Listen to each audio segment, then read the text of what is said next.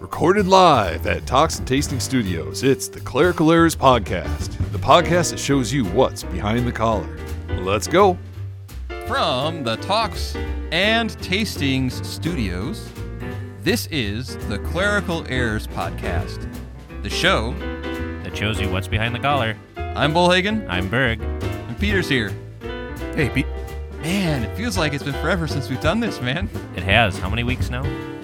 I don't think we've done a show together since I've been back from Florida, have we? I don't think so. So, like two ships passing in the night. Yeah, that's what I was thinking. So obviously we haven't lost our wavelength, so, you know. Yeah. But yeah, man, I miss you. It's not the same without you. Well, it sounds like a lot of things have changed. Peter is in a new place, and... Mm-hmm. That's right. And you got some coffee there? I do. I made some this morning. It's all right. So I'm having my standard Aldi sparkling water.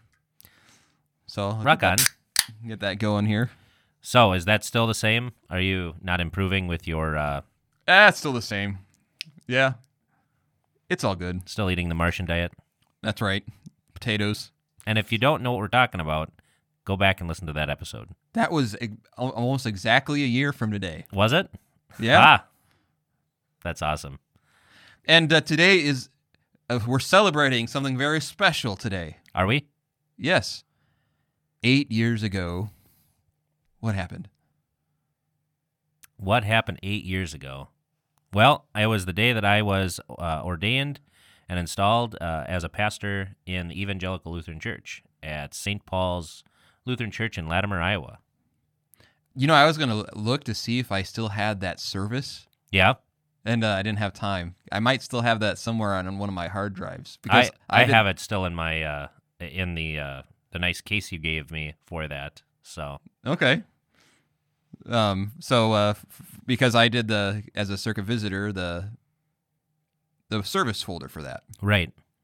So, and I go out for those, make it color, do some explanations in it. Mm-hmm. So, but yes, 8 years ago today, I brought you a gift in honor. Oh, you did? Oh my gosh. Yes. So this is, by the way, this is going to be the ordination episode. Nice. So I got you this present here. I've been wanting to give you.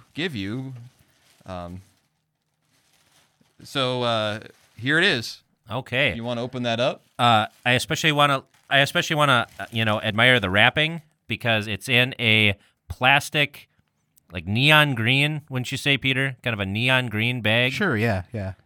So rock on. All right. Carabango from Naples, Florida.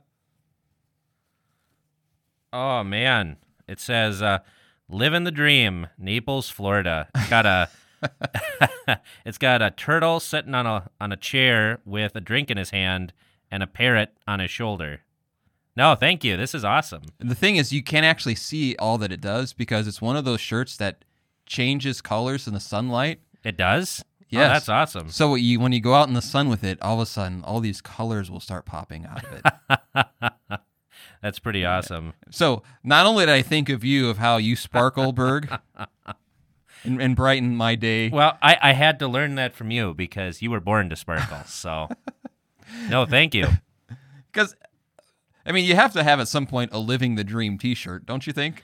I'm starting, my t-shirts are getting a little worn and faded, so this is a nice addition to the collection. So I think my wife is eyeing a few of my shirts that probably need to be chucked, and I'm actually wearing one of them right now. So one of those where, you know what, I haven't seen that shirt in a few months. I wonder where it went. Boy, I would be like, I haven't seen this shirt in like 3 days. Where is it? You get in the habit of wearing, like the same 5-6 shirts. Yeah. I've got like my lounging shirt, which is a particular brand, the JCPenney Stafford mixed blend t-shirt. Nice. That I've been wearing how long? Probably ever since you could remember, Peter, right? I would say so.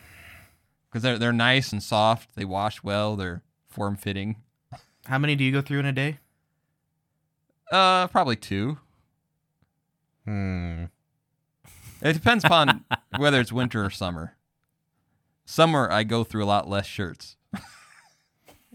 I wonder why. No, thank you very much. I appreciate it. So, Well, you see a T-shirt that says "Living the Dream." it's kind of my catchphrase. Right. So if you ever do a spin-off podcast, it can be entitled "Living the Dream." Mm-hmm.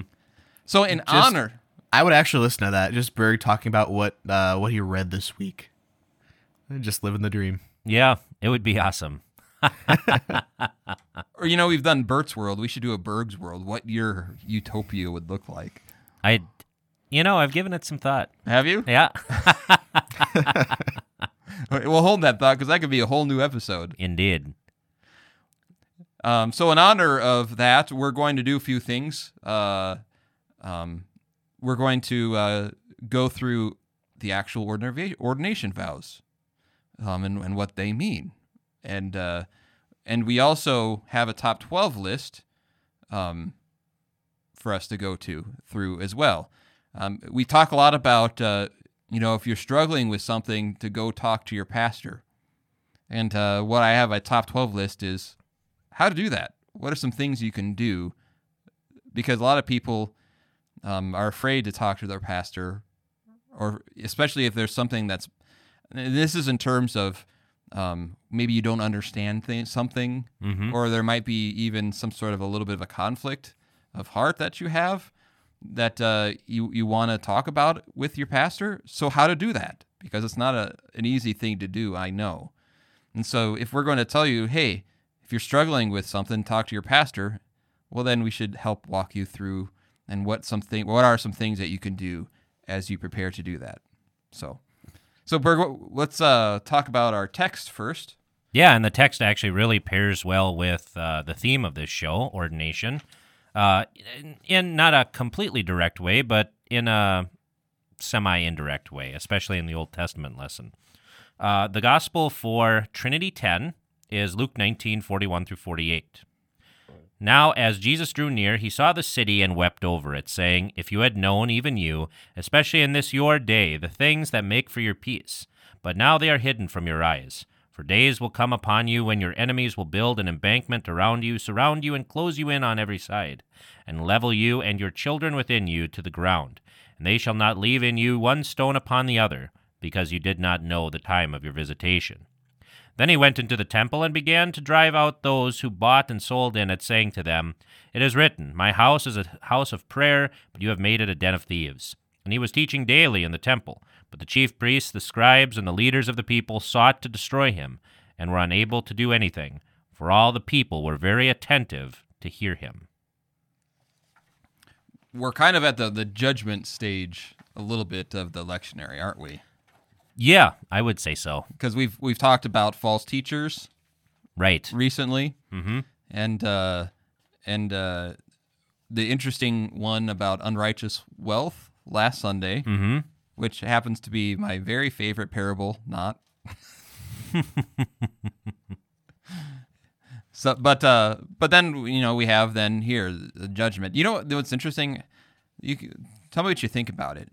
On Palm Sunday, the Jesus triumphant entry, and the Pharisees tell that the people need to be quiet. Mm-hmm. Do you remember what Jesus says? That if these people were quiet, that even the stones themselves would cry out. Right. And I wonder if there may be a tie here, because in a sense, the stones cry out. Yeah. Because I wonder if that's actually a judgment. If they're quiet, the stones will cry out. It's because that cry out is more of not a praise. It's more of a ah. Yeah, I mean, God comes, right? And what they say is Hosanna. And at this point, Hosanna has kind of evolved as a word from its original meaning. Hosanna originally meant save us. Mm-hmm. But now it's become this kind of ejaculation of praise and, like whoopee. Right. Which is interesting. I think, because I think you also see kind of this judgment going on that the people still don't get who Jesus is. Mm-hmm. And even though they're using the right words, it doesn't penetrate to the heart. Mm-hmm. Which is why then Jesus leaves and he begins to weep over Jerusalem. You know, he knows that they don't get it, that they do not recognize the time of their visitation, that God himself has come to visit them and to save them and redeem them. And they're not just going to reject him, but they are actually going to be the means and the driving force behind his death, his destruction.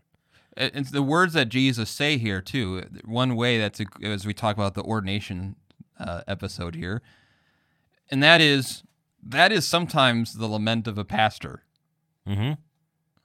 In the sense of, we know what brings peace, right? And you don't know peace. You actually reject peace. And we have, especially now when there's so much confusion just generally in the world. People don't have peace. No, Really. or the peace that they want is not really peace at all. And that's what's so sad, especially think about the coronavirus and all that's going on, and political arguments and all of that. Vaccinations, they don't give you peace. Masks don't give you peace. No. What actually brings about peace? True peace. Well, recognizing Christ. Yes, and his visitation, that he came to do what he said he would. Another thing here that I think is interesting and actually should terrify everybody is that what the Jews are doing in this, today, in this text, Mm-hmm. the judgment that Jesus calls on them isn't going to happen for another 40 years. But it's like it's already written. Right. Like it is coming to pass. Yeah. That in AD 70, Titus and Vespasian are going to march on Jerusalem. They are going to burn the city to the ground. They're going to tear a stone off of stone. There's going to be great pain and suffering. And, it's done. Like, the way Jesus is talking about, it's almost as if this is already happening. Right. And yet, it's 40 years in the future. And so, it kind of makes me wonder, too, that... Are we kind of like he was watching a car accident in slow motion? Yeah, I wonder, sometimes, okay... Are we starting to skid? Yeah, or have we already skidded? Right. Did we skid 20, 30, 40 years ago, and we're just hitting, the fence now? Mm-hmm. Because that's the thing. We look at God's judgment and his mercy and how they work out in history. And God restrains his judgment for a long time, like we see in the Old Testament. And sometimes I wonder, too, if, we ourselves aren't, and I don't wonder, I kind of know. I mean, we are under judgment. Partially, this should also make us think about our ministry, too, because what the Pharisees did during Jesus' lifetime eventually destroys their children and their grandchildren, because they rejected the chief shepherd of their souls. They're the pastor of pastors. It leads to their children and their grandchildren's earthly destruction. Mm-hmm. I mean, and that is the law in this thing, right? That should actually terrify us.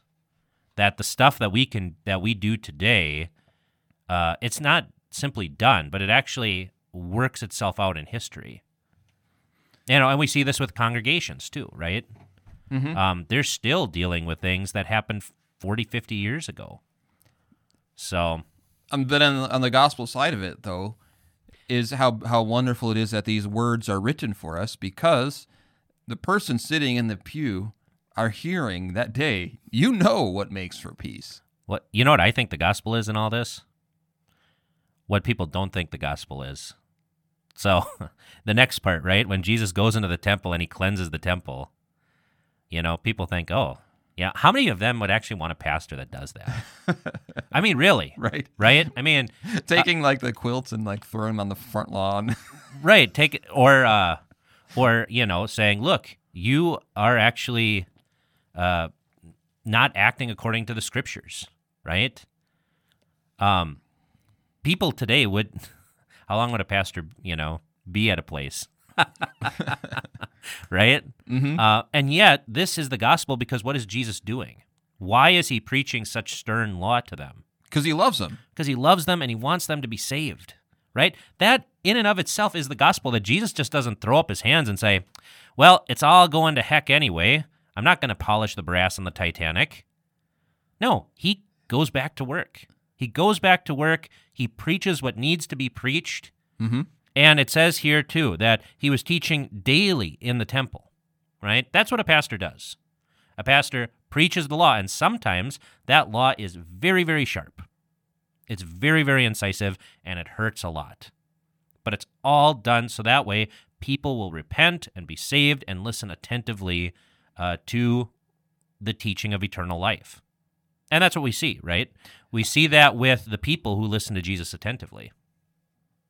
I was talking to someone I know I kind of go way back from, and it was not a pastor but a church member who said this of his pastor. He said, I remember my pastor preaching a couple of sermons that made me really mad. Mm-hmm. They made me really mad. And he goes, and I was mad at him. But then as the years went by, I realized that he was right. And the reason I was mad was because of my own guilt and conscience. Mm-hmm. But I can't remember who said this, but, if you throw a stick into a pack of dogs, the one whom it hits howls the loudest, right? And that's the thing, is that's what we want. If the sermon doesn't move you in the slightest, there's probably something wrong. If you don't feel just even a little bit uncomfortable, there's probably, like, either the pastor is not doing his job, or there's something seriously wrong. And this then relates us to our Old Testament text, Jeremiah 8:4-12, where, the problem there is that no one repents. And God through Jeremiah uses all of these very timely examples. Like, if a dude falls down, he gets back up, right? Mm-hmm. When my son falls down, he gets back up. It would be really, really weird if someone fell down and didn't get back up. Right. Right? That would be crazy. Even in the Olympics, when a hurdler falls down, Right. Even if they're injured, they're like, I got to finish this race. Yeah, you get back up, you get back on the horse, and you do it.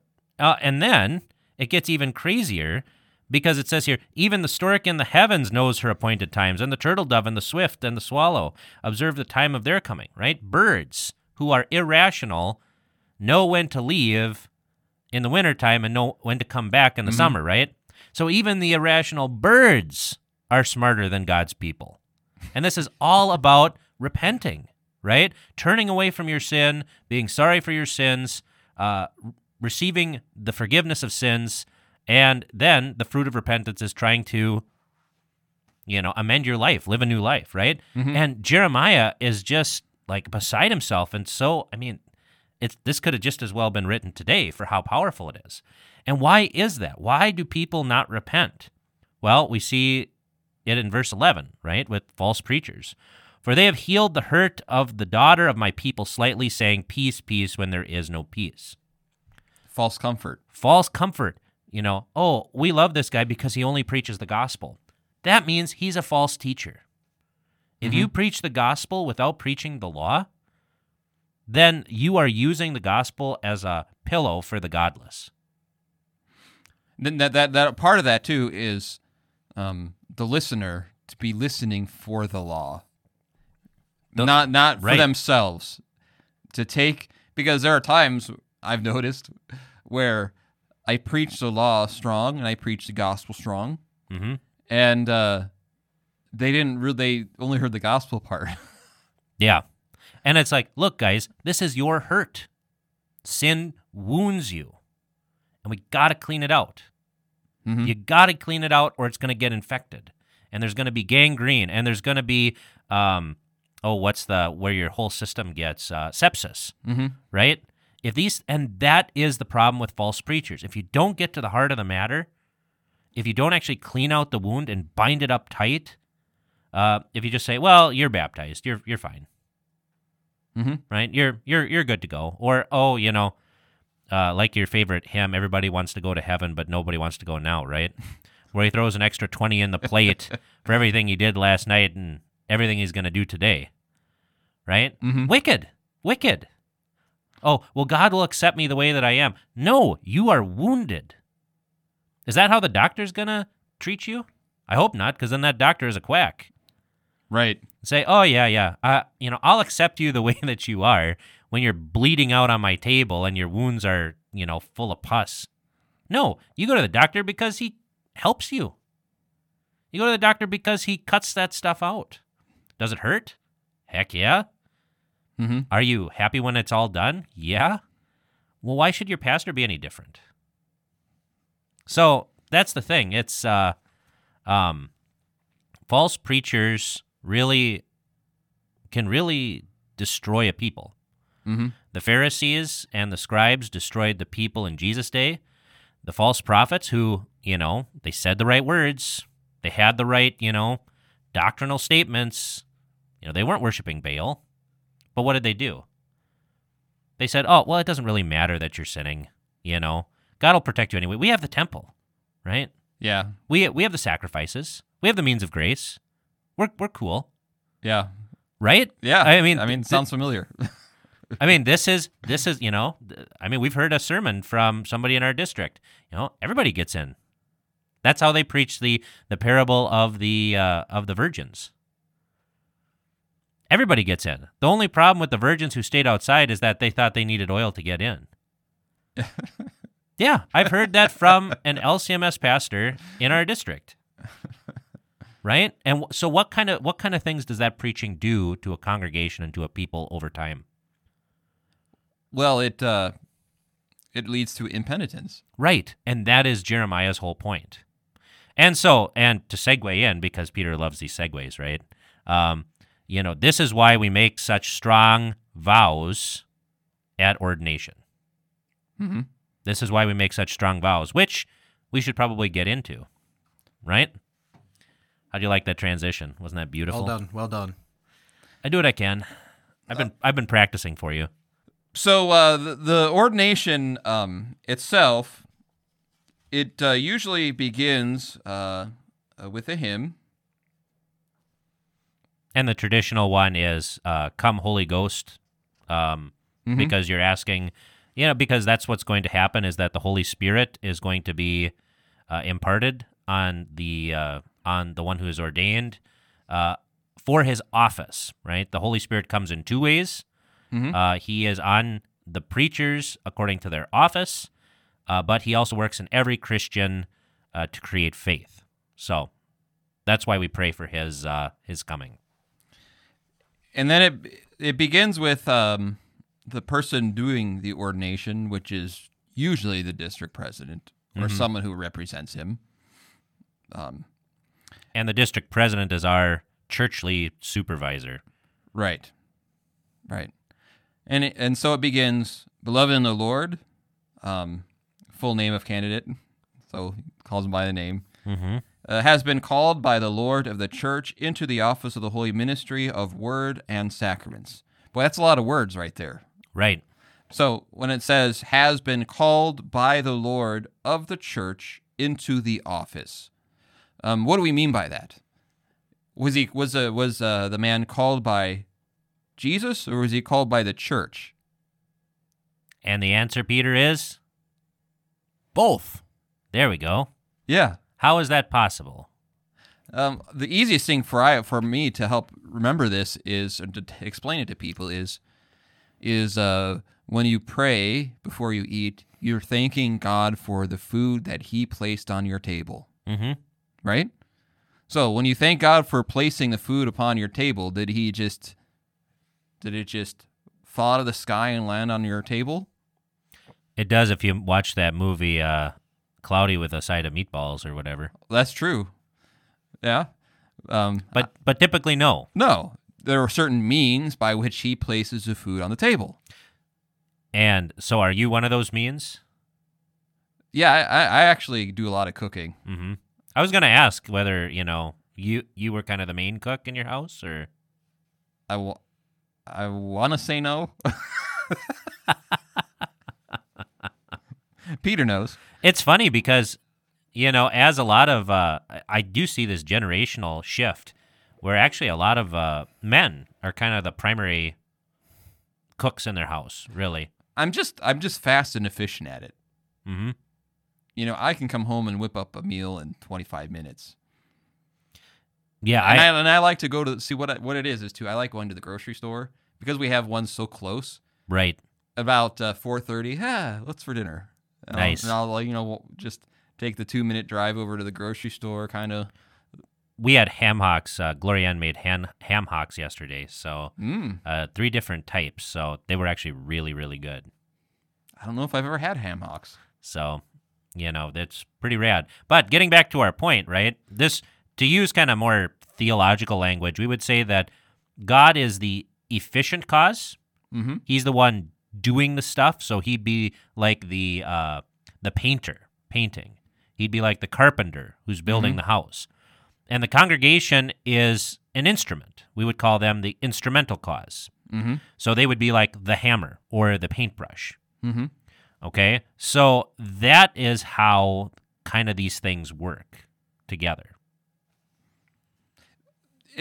So God, when they say this, then there needs to be an understanding by both the pastor and the people that it is God not only who has called him and he's also placing in the church. So God gives you your pastor. Right, and he always does this through the church, at least today.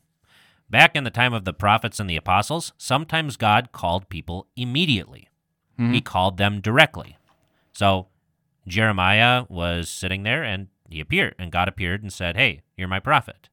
Same thing with Isaiah, for example, or St. Paul on the road to Damascus. However, God doesn't call us that way anymore. And there's a lot of confusion by that. I mean, how many times have you asked, when did you feel called?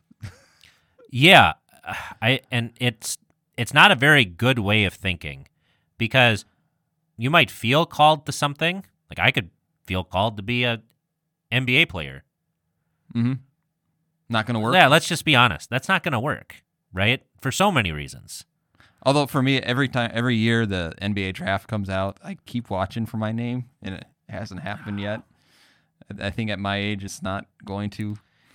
Yeah, I think you're a little on the upper end there. But, Never so say then the never. question is, what was that? Never say never. Never say never. But the whole thing then is, well, was that feeling wrong that you felt called? And then does that mean that God was wrong? Yeah. So that's where I like the way that Paul talks about it to, I can't remember if it's Timothy or Titus, but he says the desire to be an overseer or a bishop is good, right? The desire is a good thing, but you do need these qualifications. And so, because if the reason why it's important is someone could think as though they have that inner call to be a pastor. And if it becomes evident that maybe that's not a good idea, it feels to them like you're going to argue with God. If you really believe that, Right, that God calls Right. you in this way. And it's kind of like Lutherans when they're asked, when were you saved? It's the same kind of thing. Well, they say, what do you mean? When I was baptized, Mhm. when I was most of the time when I was a baby, if you were to ask me did I feel called to be a pastor? I always just thought I would be a pastor and wanted to be a pastor. There's no time but it's interesting that first year of seminary, you do hear before they learn more theology, some students saying, "Oh yeah, God called me or felt the call." Well, and that's why we need to be very, very careful in the way we talk about it, because it does lead you down. And if you feel called, this is what a lot of like non-denominational people do. They go and they start a new church, right? They go and start a new congregation. And if you look at all of the warnings that God speaks through the prophets, saying, hey, I didn't call them, yet they ran. I didn't give them the words, and yet they started speaking. That's very probable. God is against that. And so this is an ordination dealing with someone then also who has been prepared. God works through the means of that preparation as well. Who has been prepared? Which is it continues on, right, as he says, he has been prepared for the ministry by careful study and prayer, and has been examined and declared ready and prepared to undertake the sacred responsibility by the guidance of God the Holy Spirit. He has in Christ, the church's usual order, been called to be pastor at, in your case, St. Paul Lutheran Church. And so, as it says, called by the Lord, but there's some very important words here. For example, the word examined and declared. That's one responsibility as a vicarage supervisor that I take seriously to heart. Yeah. Yep. Because as a supervisor, I deal with a lot of issues and a lot of things that you don't see in the seminary. At the seminary, what do? You take classes. Right. Ultimately. You have some social interactions, things like Gemütlichkeit and right, that sort of thing, but yeah, you don't see them on a day-to-day basis in their work in the church. It is setting. a different thing. I mean, unfortunately, I wish there was maybe a little more oversight that way. That wasn't just intellectual. But that's part of the vicarage program that I take seriously. Of what things do we need to work on and continue to work on, right? And probably one of the bigger voices in the whole process, because no one at the seminary knows a vicar quite like I do. That's true. And then you have your theological examination at the end of your fourth year. Do you remember yours? Not much, actually. Really? Yeah. Okay. Well, because I wanted it to mean something, so I picked the hardest professors I could to examine. We're not shocked. So, well, but this has got to mean something. So which were the hardest ones? I had Ziegler and I had Professor Coles. Do you remember Professor Coles? He got there after me. Okay. So I don't know much about him. So, but part of this is to if these are the things you're going to have to Doesn't Cole mean cabbage? Like coleslaw? Yeah. Could be. I don't know. Rotkohl, red cabbage? Yeah, could be. I don't know. He's a good guy. He's a walking encyclopedia, but he's a great guy. That ADHD moment was brought to you by the Clerical Errors Podcast. But if this is what you're going to look back on, right? Mm-hmm. Especially when times get tough in the parish, you need to have that certainty. I was examined. And when you really narrow it down to its clearest form of why there is such a thing as a Missouri Synod, this is it. Yeah. The training and calling of pastors, and having a way to make sure that any pastor has been well trained and examined and confessed the faith. Yep, the Synod is there to serve the congregation. And this is why, there could be a Synod president who is also serving a congregation, because that was what they did. Okay, we got to make sure we have pastors that are qualified. They get to go where they're going. And they didn't have subcommittees, blue ribbon committees. You know, this is what we need to do here, The bureaucracy has gotten out of control, and I think oftentimes hinders us to what the whole point of what the Synod actually was. It's kind of like in some districts where every time I've experienced this, not in Iowa East, where you go to a meeting, and every time there's some kind of meeting, every district official has to explain, well, this is what I do, and this is what I do. You know, I facilitate such and such. And you're like, what does that even mean? You're what we call a middleman. So, anyways, I digress. All right, back to the deal. So, that is a very, very important statement. And it's good for the people to hear, to know that the person before them has been trained and examined and found to be trustworthy. That should give parishioners, I mean, you should at least trust your pastor from those words. At least begin to. Because you hear that trite nonsense, well, you know, they don't trust how much you know until they know how much, you know, or you love them or something kind of, you know, these district presidents have all this stuff. But honestly, you should eighth commandment this. Like, yeah, your pastor is a stranger at this point, but how about you give him the benefit of the doubt? You know, I mean, if he has been trained, if he has been examined, if he's been found trustworthy, then, you know, maybe you should give him a little bit of slack. But they don't know about life. But they don't know about life. I do remember hearing that when I was a 24-year-old pastor. Yeah. So then it continues with a prayer. You want me to go through the prayers, or if you want to? So here's a prayer. O God, you once taught the hearts of your faithful people by sending them the light of your Holy Spirit. Grant us in our day by the same Spirit to have a right understanding in all things, and evermore to rejoice in his holy consolation. So there it once again a prayer of the asking for the coming of Holy Spirit. And then we get the section where, if you've ever been to an ordination, where the pastors read passages about. So if you have 10 pastors there, they just kind of go one by one on the institution of the holy ministry, one section on the responsibilities of the office of the holy ministry, and in the third section, the strength and promise of the holy ministry. So when I print out the service, a lot of times the district president will just say, oh, we got 7 people here, we'll read 7 of these. Yeah. Actually, that'd be something good for the new vicar, is how many of those do we have? Because that could take up a lot of episodes. Right. And that'd be one way to include the vicar and, you know, have him wrestle. Maybe take one of these and... Yeah, and then the vicar can have a part.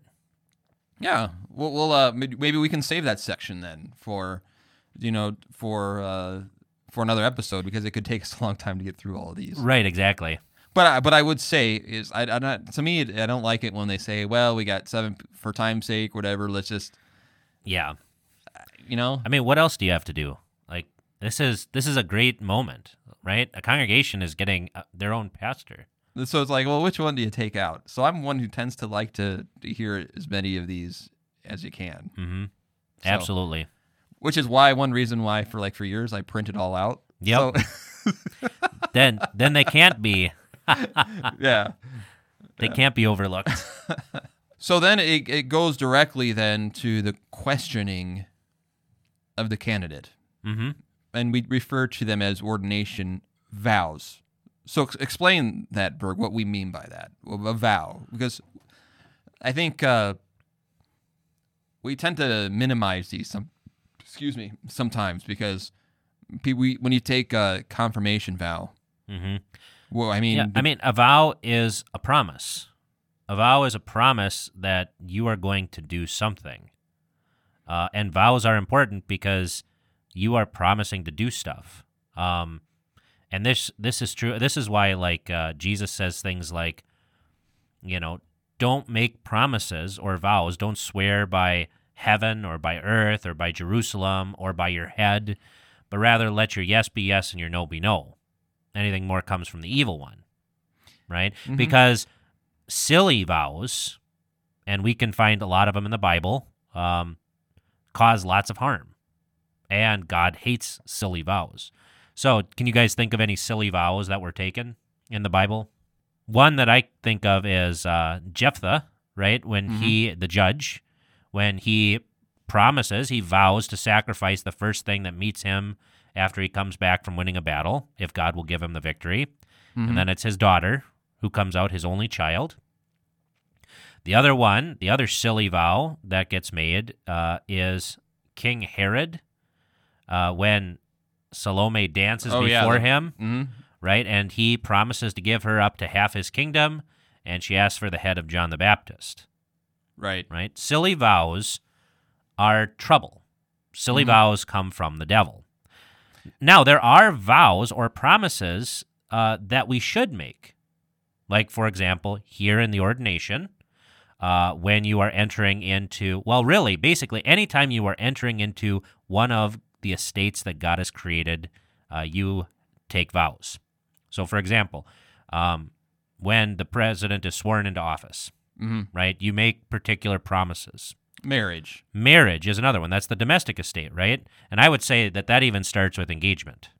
Because with engagement, you are making a promise that you're going to marry this person. That's why I think engagement is very, very important, and you should actually do a lot of this stuff, like a lot of the premarital stuff even before you're engaged.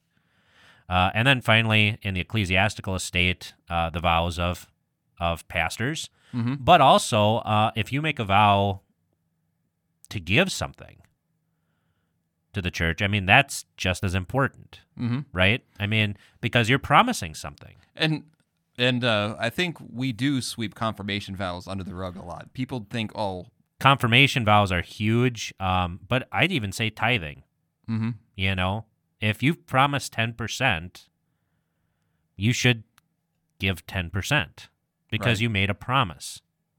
And vows are really made for your own good, in the sense of because it's at a time after all this careful study and understanding of saying these things are good and right, your life is filled with temptation to get away from those things. Right. It's kind of like a vow is there to say, hey, I need to stay on this path because this is what is best for me. Yep. I made a promise, and I'm going to keep my promise. And so that's why they're very important. So the vows mean something. So a lot of times, an example I've used as a circuit visitor before is when someone says, well, can't the pastor just do this or can't the pastor do that? And I ask them, how many of you would feel very comfortable asking someone to break their marital vows? And they would say, I would never ask anyone to break their marital vows. But you want them to break their ordination vows. Right. Which is, So, I mean, that's why these vows are so very important. And we should make vows in the church. It's like David writes in the Psalms, I will pay my vows to the Lord now in the presence of all his people, in the courts of the Lord's house, in the midst of you, O Jerusalem. Right? That points out another aspect of vows is that they're public. Right. In the presence of all. Right, in the presence of God's house, right? That all the people, in the presence of Jerusalem, in the midst of her, you will fulfill your vows. Right? You have wedding vows so that people can attest that there are many witnesses to say, yes, you made this vow. Right, you have to keep to it.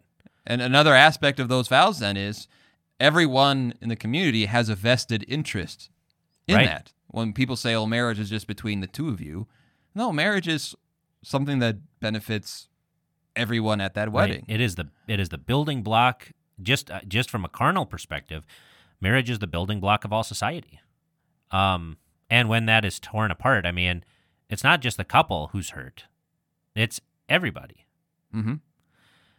Just like with a pastor. I mean, if he's making these vows, you as a congregation can trust that he is going to do what he promised to do. Just like he can trust you because you also make promises.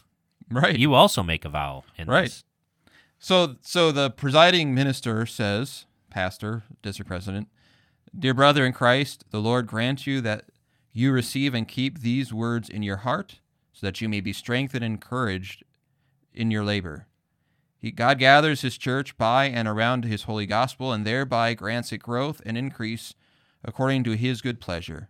That this may be done, he has established the office of the holy ministry into which you have been called by the church and now to be ordained and consecrated by prayer and the laying on of hands. To me, the most important part of that little paragraph is this. He, referring to God, has established the office of the holy ministry. Mm-hmm.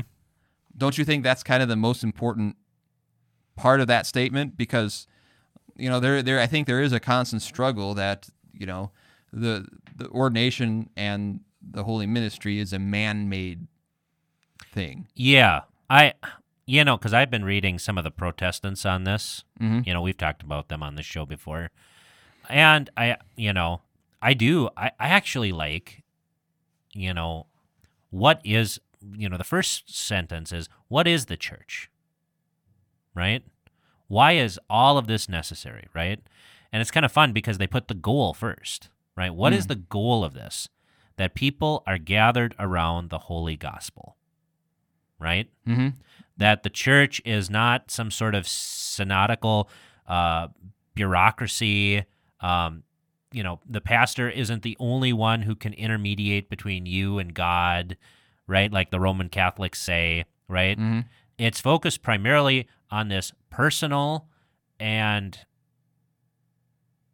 this personal aspect, right? That these people believe in Jesus and they gather around the gospel. And in order to facilitate that, in order to create that, God has established the office of the holy ministry, which doesn't stand above the church, but actually comes through the church, right? Which is a much different way than, like, for example, Roman Catholics believe. Because I just had some conversations with a couple Roman Catholics up when I was gone at Guys Weekend. And the thing they kept saying was, and I didn't catch it. I needed some time to think about it, but I didn't catch it. They're like, well, obviously Christ established a church. Well, what their definition of church is this outward hierarchy. A feudal system, in a sense, where it's not necessarily a king gives authority to his son by birth. The priest, the pope, gives his authority through the priests, through ordination. Right. And so in order to have church, you need this outward structure. It focuses so much on the outwardness of the church. And it forgets that what is the church? The church is the communion of saints. The church are those people who have been born again by the Holy Spirit through preaching and through baptism, and that they gather around the gospel. Right. Right? Which is why the Catholic can say, because there is this institution established by God, the church doesn't even necessarily have to proclaim things that are in the Bible, because the church is... God gave us the authority to speak on these things. We are the Pope is the vicar of Christ. Right, the pillar of truth. And that's the thing. That's why apostolic succession is so very important to them, that they can trace back this lineage all the way back to Peter, because it's that important. Whereas... in a way, it's kind of like Fauci. Okay, you have to Okay. Go on with that, because I don't. Everyone has to bow to Fauci because he is Mr. Science. Okay, yeah, yeah. You know, in a sense, yeah.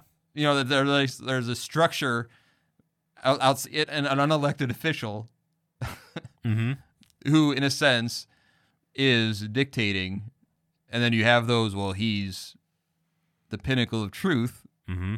You know, Right. he has this authority. Maybe I'm Yeah, reading no, into yeah. Is that following? Yeah, and it'd be like, and there are others that fall into this sort of outward looking at the church too, right? That Presbyterians, right? Mhm. In order to have the true church, you need a particular form of church government, like a presbytery or a congregational system or an episcopacy. Mhm. And even Lutherans fall into this sometimes too, where they're like, man, wouldn't it just be great if we had bishops? And the thing is like, yeah, what happens when you have sucky bishops? I mean, really, right? And so that's the thing that's why I actually really like that it starts with the goal here, right? That the goal is God wants his sheep to hear his voice. And that's why we send a pastor through the church. As the vows continue then, it says, in the presence of this congregation and before the Lord God, to whom you must give an account now and on the last day, I now ask you. Boy, those are heavy words. Yeah, those are scary words. Those are words that'll keep you up at night if you're a pastor, behind the collar moment. Amen to that. Oofta. Yeah, Yeah. you don't just give an account for yourself. Mm-hmm. You're giving an account for all of it. Right. So, listener, place behind the collar moment. Place yourself in the collar of a pastor. All right. So someone comes to the communion rail. Right. Mm-hmm. Yeah. And you're not sure as to whether they should be communing. Mm-hmm. And you are given these words, and we actually do think of these words Right. all the time. We think of the words, in the presence of this congregation before the Lord God, to whom you must give an account now and at the last day. Okay? In a communion situation, if you know that there might be a situation where maybe the pastor shouldn't be given communion, okay? That is a temptation Mm-hmm. for the pastor to do something to which he has to give an account on the last day. Now, obviously, this doesn't nullify the gospel, but at the same time, Well, think about it this way, right? If a doctor, if someone came to you as a doctor and said, "Hey, you know what? I really need more painkillers," right? I'm hurting. I'm doing this kind of stuff. It hurts, and as a doctor, that you shouldn't be giving them any more painkillers because they're going to get addicted. Mm-hmm. But in order to make nice, you prescribe them anyway. What kind of punishments would you get from the board who review these kind of things if you got caught? Like if you were selling prescription drugs, right? It would be pretty bad, right? Mm-hmm. How much worse will it be on the final judgment when the Lord of heaven and earth will call you to account for not tending to his sheep, for giving them medicine when they shouldn't get medicine, right? I mean, like when we're not just talking about the body, but we're talking about the soul. How did you treat the sheep for which I died? Right. So, this is we don't do this stuff to make you angry. We don't do this stuff to get back at you or whatever. We do what we do because it's right. We do what we do because that's what the Bible says. We also do what we do to save our own souls. Mm-hmm. I mean, what? I'm not going to go to hell for you. Just so that way you can be happy in this life. Because then we would both be in hell. And then you'd be really pissed at me for all eternity. So that wouldn't be very cool. Yeah, well, what's that In song? fact, it would be kind of hot. What's that song? Life is short, and then you die. Was it? I don't know that song. Okay. So then it continues. Do you acknowledge? So these are right into the vows now. Do you acknowledge that the Lord has called you through His church into the ministry of word and sacrament? A couple things in this vow, and that is, acknowledge the Lord called him. Not some red phone. Mm-hmm. A mystical Batman phone That would be awesome, by the way. But through the church, as the means, the instrument, as you mentioned earlier, into the ministry, and this is how the ministry is described, as word and sacrament. Right. Why is that important, Berg?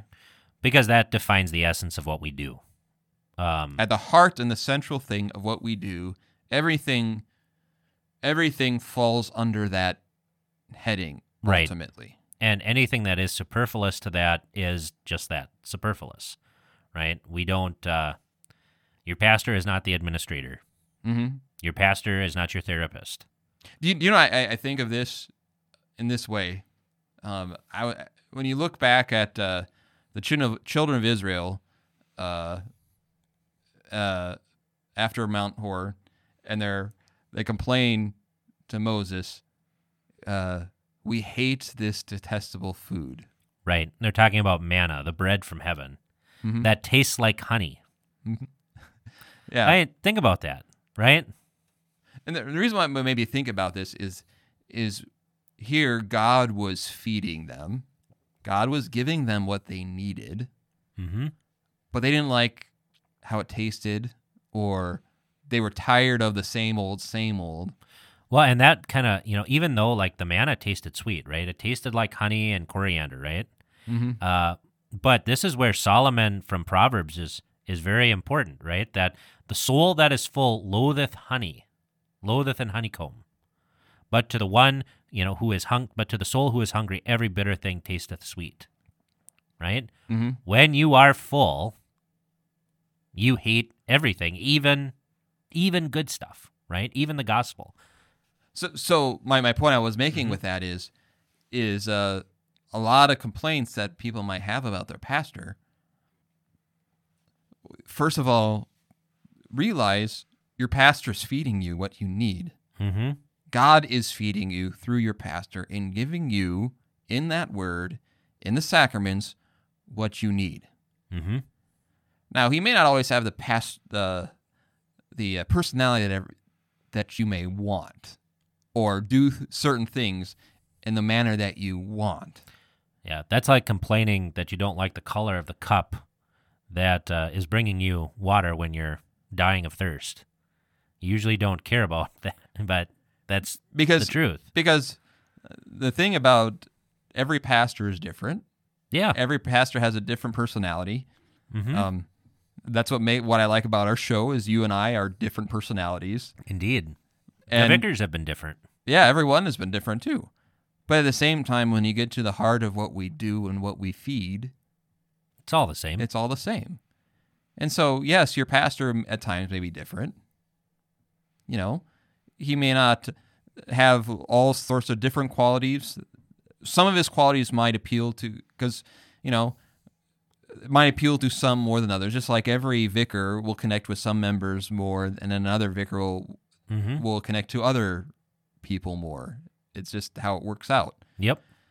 But at the same time, to complain and to grumble that, okay, you're feeding us, but we're kind of tired of it, or Mm-hmm. And then those are the words of Moses and Aaron, right? Who are we? You're grumbling not against us. You're grumbling against God. right. And so that's one thing that that is, I think, when I hear those words, do you acknowledge that the Lord has called you through His church into the ministry of word and sacrament? Mm-hmm. I think that's really, really important to acknowledge and to think about. So the next is pretty straightforward. Do you believe and confess the canonical books of the Old and New Testaments to be the inspired Word of God and the only infallible rule of faith and practice? With the answer, yes, I believe and confess the canonical scriptures to be the inspired Word of God and the only infallible rule of faith and practice. So one thing that there's a question on the vicar evaluation that says, asks how committed the student is to the Missouri Synod. And I say this with every vicar because I believe it to be true, that the vicar is committed to the Lutheran Church Missouri Synod as long as the Missouri Synod is committed to scriptures and the Yep. Lutheran confessions.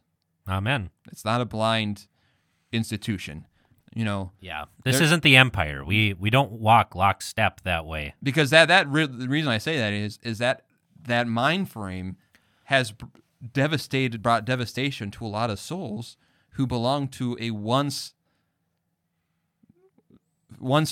to a certain degree faithful when it comes to the Word of God, and they remained dedicated to the church body.